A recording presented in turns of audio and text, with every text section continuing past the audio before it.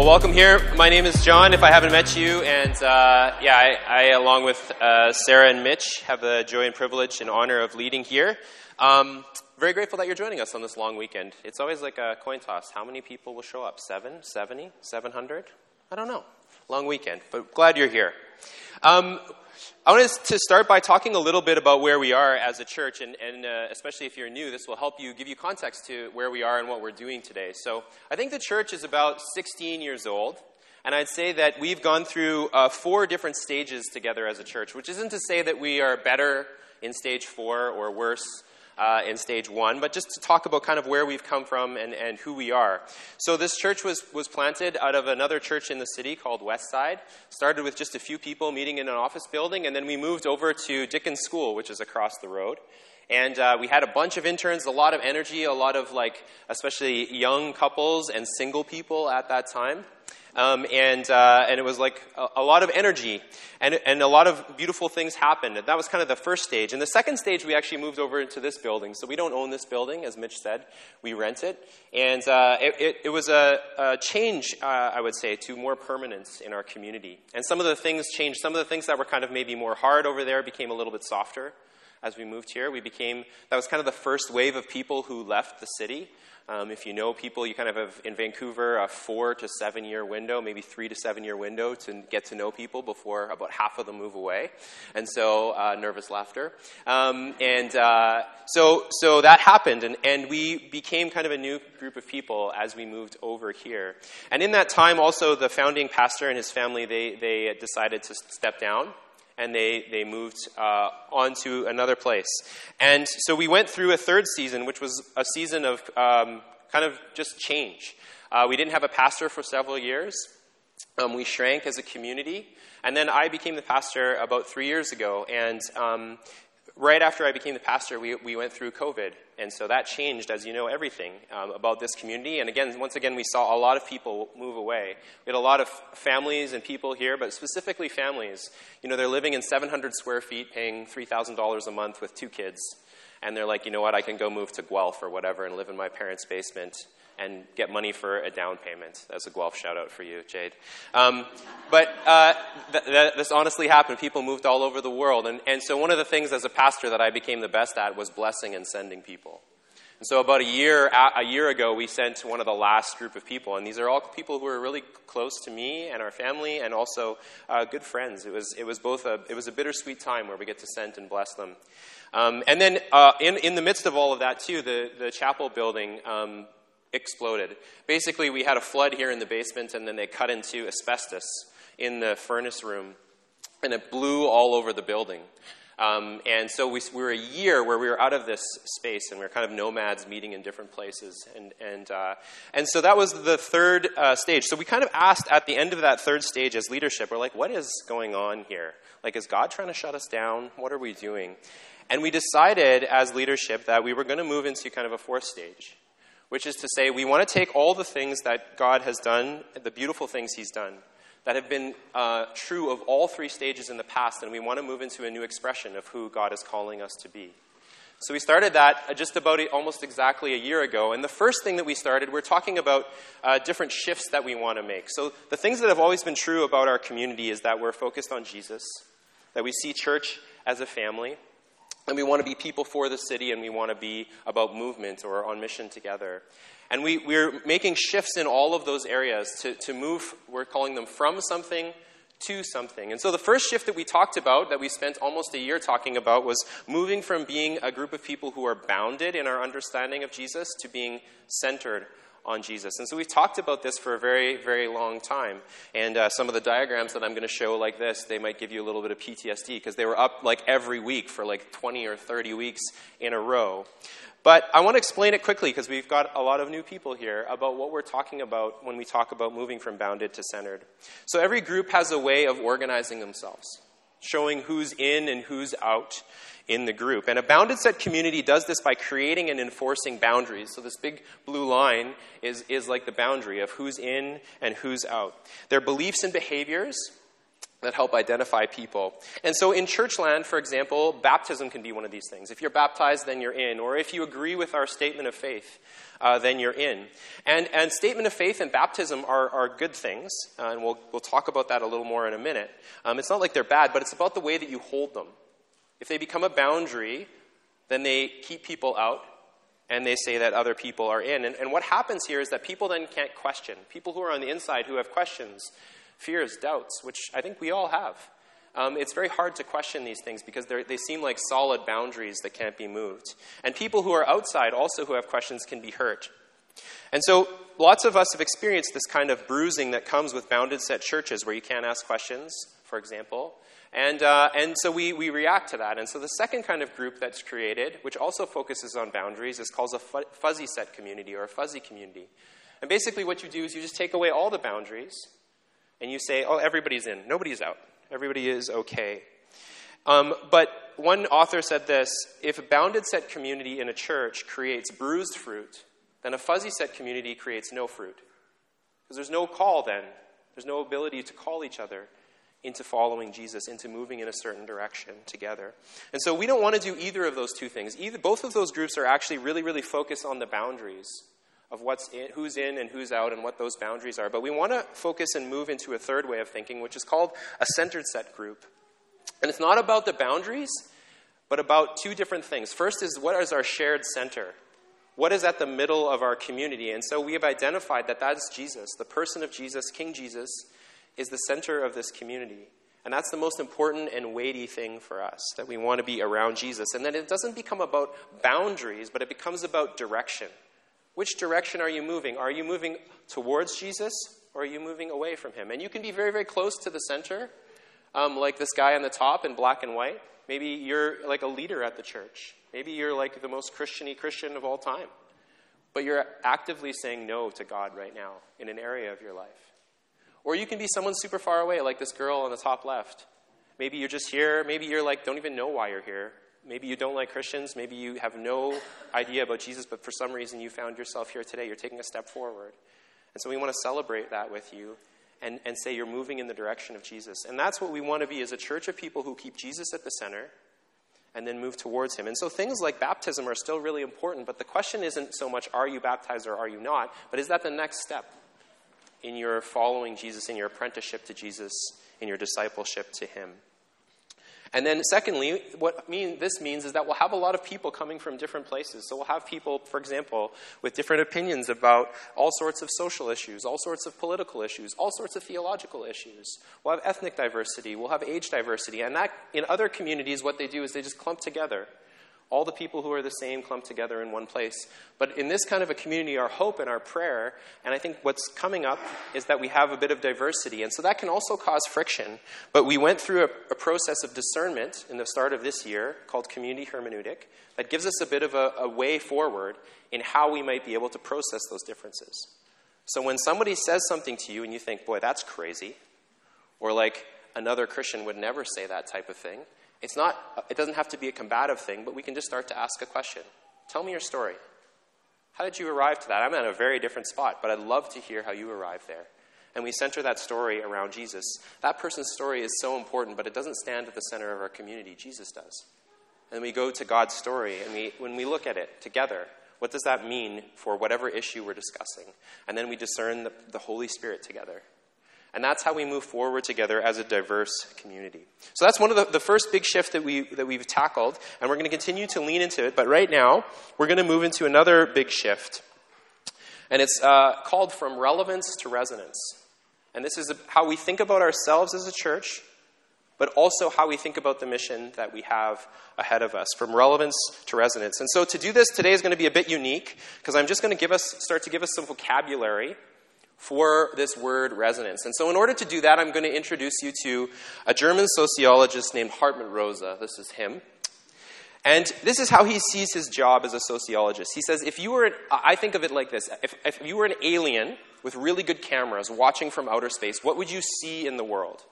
In the Western world, if you just followed it along for several hundred years. And he, as a sociologist, has said he would really boil it down to one word. Is this acceleration would be the word. What you would see is the world speeding up again and again and again and again. So he said if you look back a couple hundred years ago, you'd only see a few boats, for example, going from one place to another, and they'd be moving pretty slowly. But then if you fast forward, you'd see steamships going, and then trains, and even things like bikes, to moving to cars and to planes. Right now, there are over 1 million people flying in planes over us in the world. And now we even have rockets.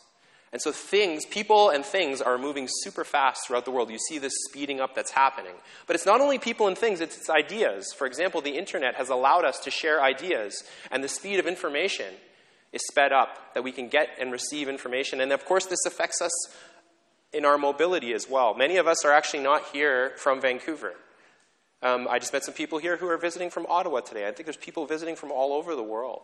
It's because of this mobility, and so our lives are sped up. Now, there's lots of good things about this. For example, the first one is that we can see the world. You can come from Ottawa here for a few months, or you can come from, Japan or wherever, and you can come be here, and we can do vice versa. If we had enough money and time, we could go to New York, Casablanca, Paris today, catch a flight there. And so this is a really good thing. We're also able to share information, and that nets out into some really positive things. We were able to have a vaccine for a deadly pandemic in a very, very short period of time. I know it felt like a really long period of time, but in the history of the world, it was very, very short. That life is almost back to normal now on the other side of it, just a few years later. And we like this speed. I think it increases our hold and control over the world, and it connects us to all sorts of different communities, for example, online. We have things that are shipped to us the next day from all over the world. Whatever we want can get delivered by by Amazon Prime to us in the next day. And, if you want to go on right now on your phone, you can find all the cat memes that have ever been made just by one little click of your phone. But his point, so the world is accelerating, and this brings some positive stuff for us, but also he realized that there are some things in our world that resist acceleration. There are some things in our world that aren't made to run at the speed of consistent acceleration. And so he uses the word that some things have a speed limit, basically. And he gives a couple examples. The first one is ecology. So he says trees grow at a certain rate. And we can cut them down. That's not a problem. We've been cutting them down since the beginning of time. But if we cut them down faster than they grow, it becomes a real problem called deforestation in our world. We can fish and we can hunt. People have been doing that as well since the beginning of time. But if we do it too quickly, we use up the resources. And faster than animals can repopulate, and it becomes a real problem for humanity. If we use up the natural resources faster than they can replenish, it also becomes a problem. And so the natural world has a speed that it's supposed to run at. And when we are just accelerating all the time, what happens is those things, he calls it desynchronization. They start to run on different speeds, and he says the world actually, this beautiful place that we live in, actually becomes a place of hostility to us rather than a home. So there are different speeds. Another example that he gives is democracy. He says democracy, maybe not the best, maybe not the worst, but it's a time-consuming activity. It takes time in order to do good democracy. And as the world gets more complex and society becomes more pluralistic, it takes even more time because we have more differences that we need to work through. But our desire for acceleration, that decisions should be made very, very fast and they should consider us and the government should get everything right, it runs counter to the speed that we need to run at for democracy. And so he says these things get out of sync. Our desire for things to move faster and faster and the need for good democracy, or the time needed for good democracy, it causes desynchronization. And so we feel frustration and anger and confusion. And many theorists say that we're at a point of crisis in our democracy because of this. But it also affects us as this desire for acceleration. It affects us as churches, and it affects us as people as well, which is where this comes home for us. Let's talk about churches first. If we apply the logic of acceleration to churches, then one of the things we'll think is that a good church is a church that's always innovating, always providing new and more offerings. And one of my mentors, Andy Root, he says that what we've done in the church is we've exchanged the sacred rhythms of a spiritual life, which probably look much more seasonal, much more like a tree. We've exchanged those sacred rhythms for the timekeeping of Silicon Valley, which is how fast can you go up and to the right? How much market share can you take? And so rather than learning how to watch and wait for a God who arrives, we promise people a purpose-driven life in 40 days or less. Rather than seeing suffering as a gymnasium for developing the character of God to become more like Jesus, we pray for a God who will quickly alleviate our suffering so we can get back to our regular scheduled program. This is what it means for us as a church. We also become obsessed then with growing. In Churchland in the last 50 years, they talk about the 5 B's of church growth.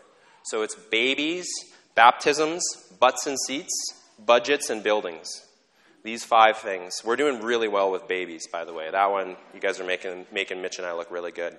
But it's these things. This is the vision of what it means to be a good and growing church, is that these things are growing for you. That they're growing. And the logic here is that growth is good, and therefore when God is present, he will provide growth. That is God's blessing in our world. And there's some truth to that, but I think it's not the center. And we see the outcome, the negative outcome of thinking that way. One of the real negative outcomes of thinking that way is we have no vision and no place for story for times that life is going like this, for suffering times. Somebody I read said that the Western church has lots of stories and language for mountaintop and nothing for the valley. And that can be true. Henry Nouwen calls this downward mobility. We have no stories. We have no language for this kind of way of thinking. And I think there's also a hollowness to this way of thinking, if we think about it. That if our church is just trying to grow, we can from 100 to 200, 200 to 500, 500 to 1,000. At the end, we can look back and say, for what? What was the point of it? And we can actually become alienated from the reason that we're here, which is to follow Jesus. A very relational thing, to know Jesus and to know people who are going to walk along that path with us.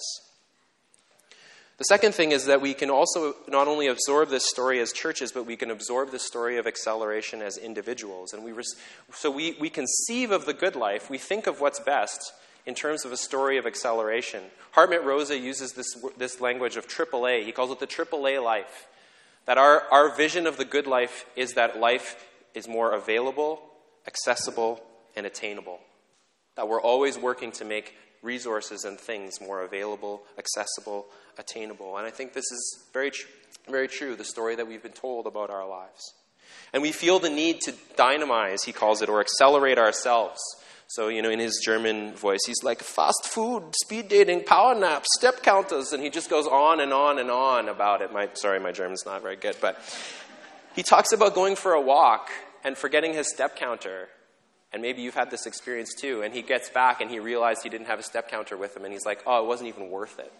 What was the point of this walk? It's like it didn't even happen because he wasn't able to compare it to other walks that he'd taken. And we feel like we should have more time, but we always feel rushed.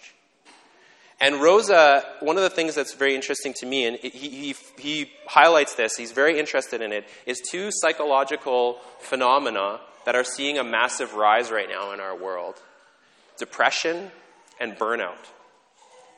Depression and burnout. And he says these experiences might be examples, or he says they are. They're examples, seeing the rise in them, of desynchronization, where our world is telling us that we have to go faster and faster and faster, and the human's body is just saying, no, I can't go that fast.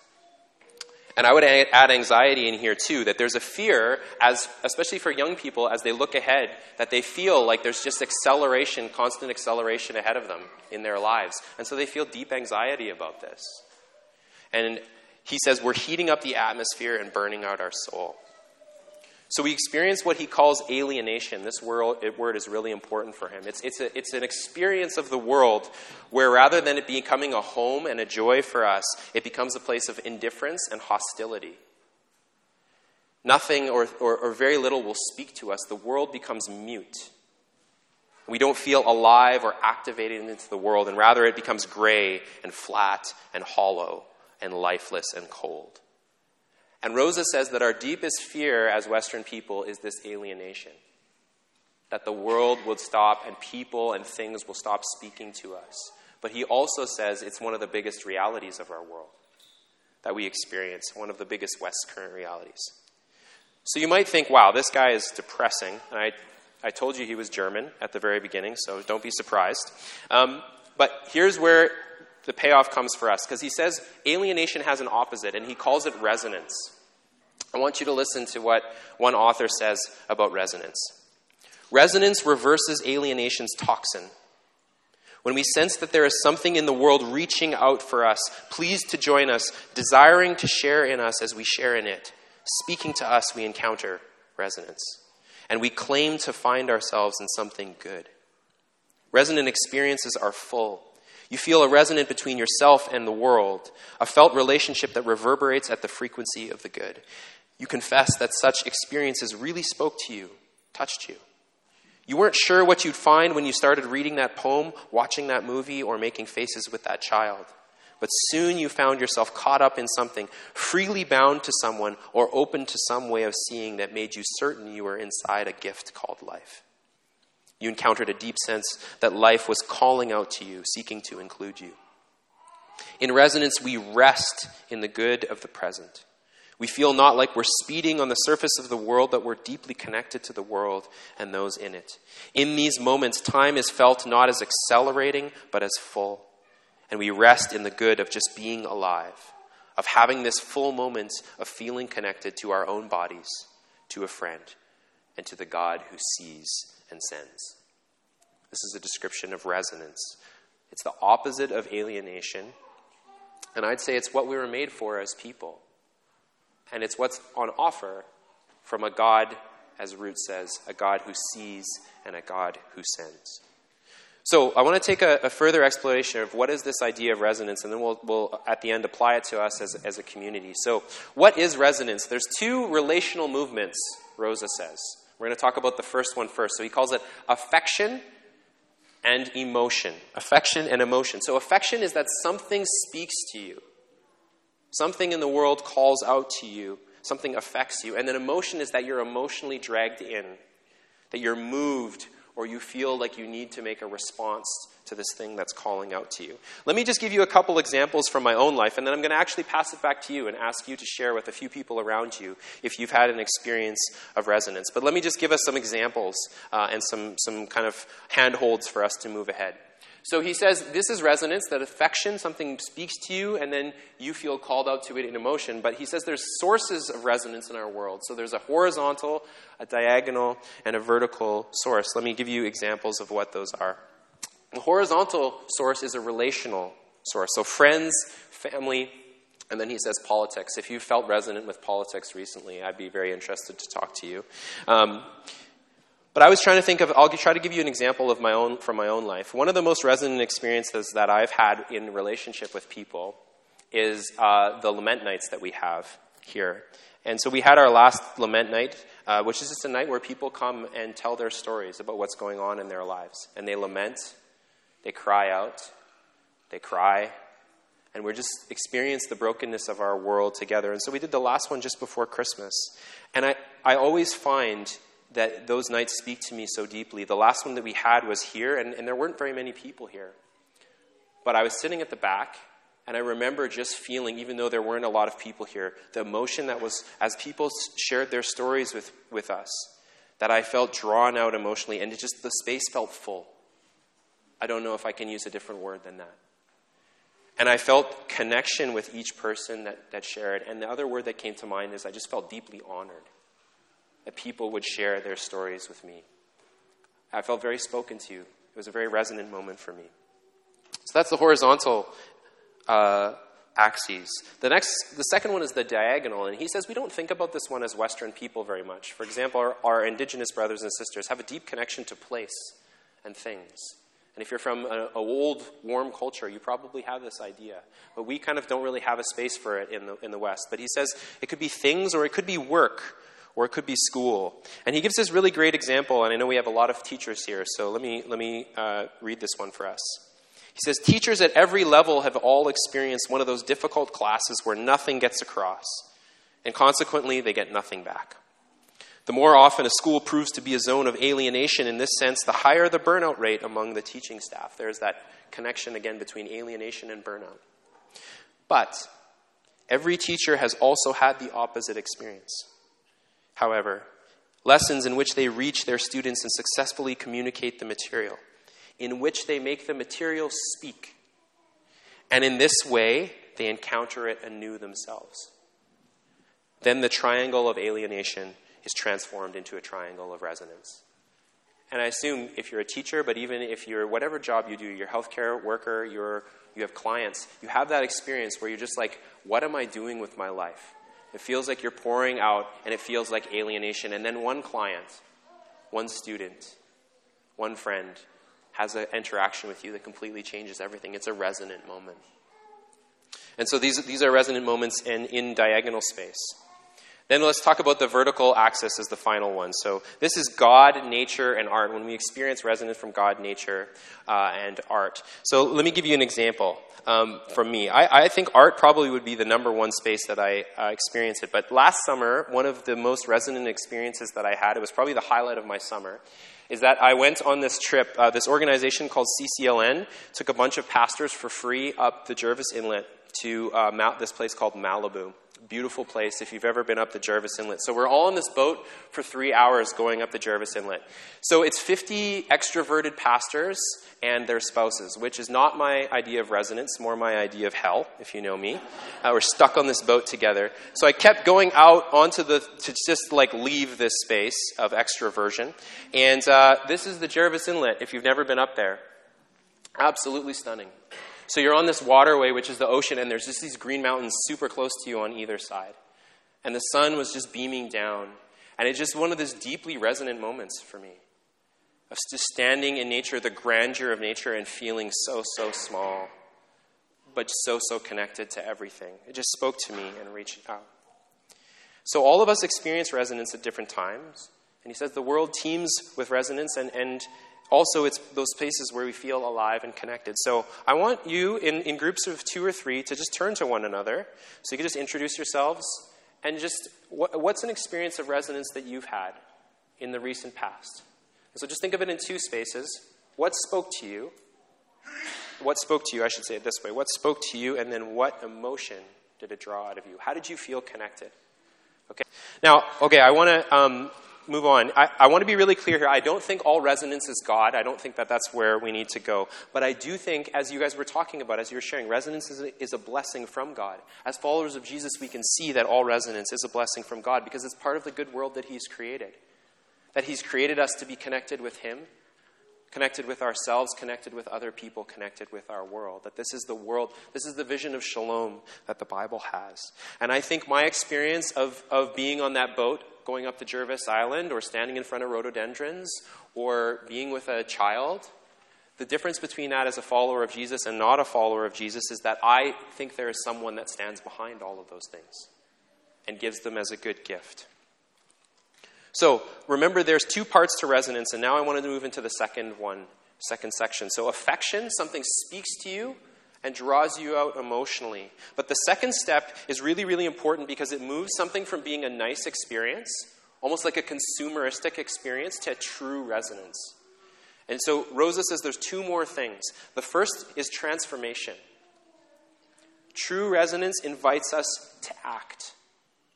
It invites the deepest parts of us to change. And it's not an imposition. That would be alienation. But it's a partnership. This is what he says. It's almost as if the world or the other or the work or the art has always been waiting for us to join in the action. That's the feeling of resonance. That there's a desire to participate in this world. And so there's a transformation, a call to act. And then secondly, he says, and this is really important, it's elusive. There's an elusive quality to resonance. We can't control it. We can't promise that it will happen at a certain place or a certain time. And resonance is always elusive, especially for us as followers of Jesus, because there is someone who stands behind it that is bigger than us. It's an encounter with something bigger than ourselves. So a couple weeks ago, I shared an example of resonance for me. I was diagnosed with colon cancer about 3 years ago, and thankfully I'm on the other side of that. But I was going through chemo and radiation, and I was feeling quite sorry for myself at this time. And so I would go into BC Cancer 5 days a week and receive radiation. And it was, I said a couple weeks ago, it was a dehumanizing process. That was the wrong word. It's an emasculating process. You leave your shirt on, you take your pants off and underwear off, and you kind of just stand there, and then you go into this room. It's like a Winnie the Pooh type situation. I was like, I'm a man, not a bear who likes honey. And And you lie down, and then they shoot you with lasers for about 10 minutes. And I would lie on this bench for the first part of it and just basically feel sorry for myself, honestly. Why, God? Like, what is going on? And if you just feel so helpless, I shouldn't say you. I felt so helpless. But I felt God calling me in that time to just pray, to turn that into a time of prayer. So I'd pray Psalm 23 every day, every time I lie down on that bench. The Lord is my shepherd. I shall not want. And those words just became like a totem for me. And God met me in that space. And I would pray for the people that were there. My eyes got off myself. I would pray for you as part of this community. And I can't tell you, it turned from a place of being humbled, feeling humiliated, to a place of deep, deep resonance. Now, here's what we can't do. I can't say, here, you want to experience resonance? Here's what you do. Go to BC Cancer. You follow the red line, then the blue line, then the yellow line. You go to the back door. You give this guy named Joe $20, okay? He'll let you in the room with the machine. He won't even turn it on. You take your pants off. You leave your shirt on. You lie down. You pray Psalm 23. God will show up. It doesn't work like that. And we all know that. But that is very true about the resonance that we experience, that we can't control it. And here's where it moves from maybe sociology to theology. I think God is in the resonance business. And we're moving into the book of Acts. And there are so many experiences that people have with this God who shows up. Let me just read one for you. Remember, the story is that Jesus, we've been looking at his life, Jubilee, through Luke, and then Acts is the next volume in the story. So Jesus takes off, and here's what happens. It says, on the day of Pentecost had arrived, and all the people were together in one place, and suddenly a sound like that of a violent rushing wind came from heaven, and it filled the whole house where they were staying. And they saw tongues like flames of fire that separated and rested on each one of them. And they were filled with the Holy Spirit and began to speak in different tongues as the Spirit enabled them. To me, all the elements of resonance are just right there.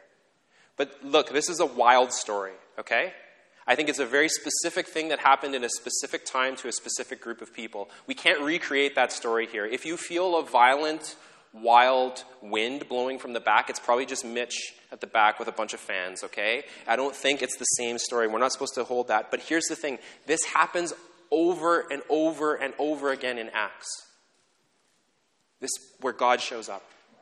It happens over and over and over again in the Bible. It happens over and over again in the history of Christianity. I think of this guy, Brother Lawrence. I don't know if any of you have read his book. He was just a monk. He just washed dishes. But he experienced, through his prayer life, he would experience the presence of God in powerful ways. Here's one of his statements. He said, I have had thoughts about God so charming and delicious that I'm ashamed to mention them.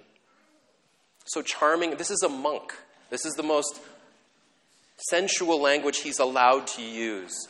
Charming and delicious thoughts about God while washing dishes. And here's the thing, I think, that God still wants to show up. He is showing up all the time. He did it for me on that radiation table. He does it when we pray for one another. That's one of the times I feel God's presence most close, resonance. He does it when we share our stories, maybe like you just did. He does it when we open up his word. He does it when we pass the peace. He does it in the midst of suffering. He does it when we serve kids. He does it when we sing. That's the crazy thing that we still believe, that there is a God who wants to be with us. There's a God who shows up, who wants to minister to us. There's a Holy Spirit who still wants to take up residence in our lives and in this place. And then there's a Jesus who's alive, and he's in the business of bringing new life to us and in this world. And despite everything that we do to alienate ourselves from this God, everything we do to try to accelerate this God and treat him as if he's not God but our pet, there is still one who speaks, the God who is God. This is the heart of what we believe. And at the same time, we can't control him. We can't control when we'll experience resonance. I can't promise that every time you come and take communion, you will be moved by the presence of God. I can't tell you that every time that you give, you will have this amazing resonant experience where the giving just spoke to you as you pressed give on your phone and you're emotionally drawn in. I can't promise that to you. I can't promise that every time you serve in kids or every time you wake up your child that you will have a resonant moment. Maybe it'll be more like waking me up. like a grizzly bear coming out of hibernation, just hungry and angry. But there will be times where God also shows up. Andy Root says this: resonance is elusive because it's an encounter with true otherness. The congregation receives life. We receive life as God's family, not by hearing our own echo, not by turning my mic up, not by singing louder, or by recognizing that it has more assets than it thought, by trying to get more buildings, more budget, more whatever. The congregation does not receive life that way. The congregation receives life by encountering a call from the one who is truly other, the Spirit of the living God. Our God shows up and speaks to us and calls us to transform, but it's never a guarantee that it will happen at a certain time or a certain place, because our God is not a tame lion. He shows up where and how and when he wants, but the promise is that he shows up, that he shows up. So in closing, what does this mean for us as a church? Well, we're at the beginning of this shift, like I said, and I just took a lot of time today to try to give us some language for this idea of resonance, which we'll be talking a lot more about in the coming weeks. But I just want to say 3 quick things as we close here. The first is that as a church, we want to organize ourselves around all of resonance. Around all of resonance. And this is what I mean by that. I think that the church, like the rest of the world, has become, we long for this resonance. We are deeply desiring resonance and not alienation, but we've become obsessed with just the first 2 parts of it, which is that something speaks to us and we get moved emotionally, that it feels good. And so the focus and attention in church is usually on what will move people. And so we think if the church could move more people, maybe if we could have better music or better atmosphere, maybe get some fog machines up in here. Or better preaching, which is like, it can't go much better than this. Just let's be honest, right? But we think if we could get these things, if they could be better, then we would experience more resonance. And it's not like we want to have worse music or worse atmosphere or worse preaching, but that the focus needs to shift for us. Not onto those things, but as to the God who stands behind them. And that God is here and wants to meet with us, even today. He wants to meet with us. And he wants to transform us into new humans that look like Jesus. That a God who wants to use us, his church, as witnesses in the world, as people filled with the Spirit. And Mitch next week will talk about very practically how we can do that, how we can set a stage for that God to show up. It's still elusive, but how we can learn from the book of Acts to set that stage. But we want to be a group of people who organize ourselves around all of resonance, including transformation. And I think the church has mostly done a good job of getting people into auditoriums for an experience that's like fun or cool, and not those last 2 things: transformation and elusiveness. Secondly, I want us to be a people who carry a hope that God might show up. As I was thinking and praying about it this week, I realized that this is probably something that I and all of us just need to learn to hope for. That our God actually does and will show up. You know, Pentecost was a one-time event, like I said, that happened in a very cultural context, but God is still alive. And he's still active, and he actually does want to show up in our lives and use us. And some of us, we just need to have that hope rekindled that God may actually be here and alive. And then thirdly, I want to be a people who excel at welcoming God's presence here and identifying his presence here, but also as we think about mission, that we learn to do that everywhere we go.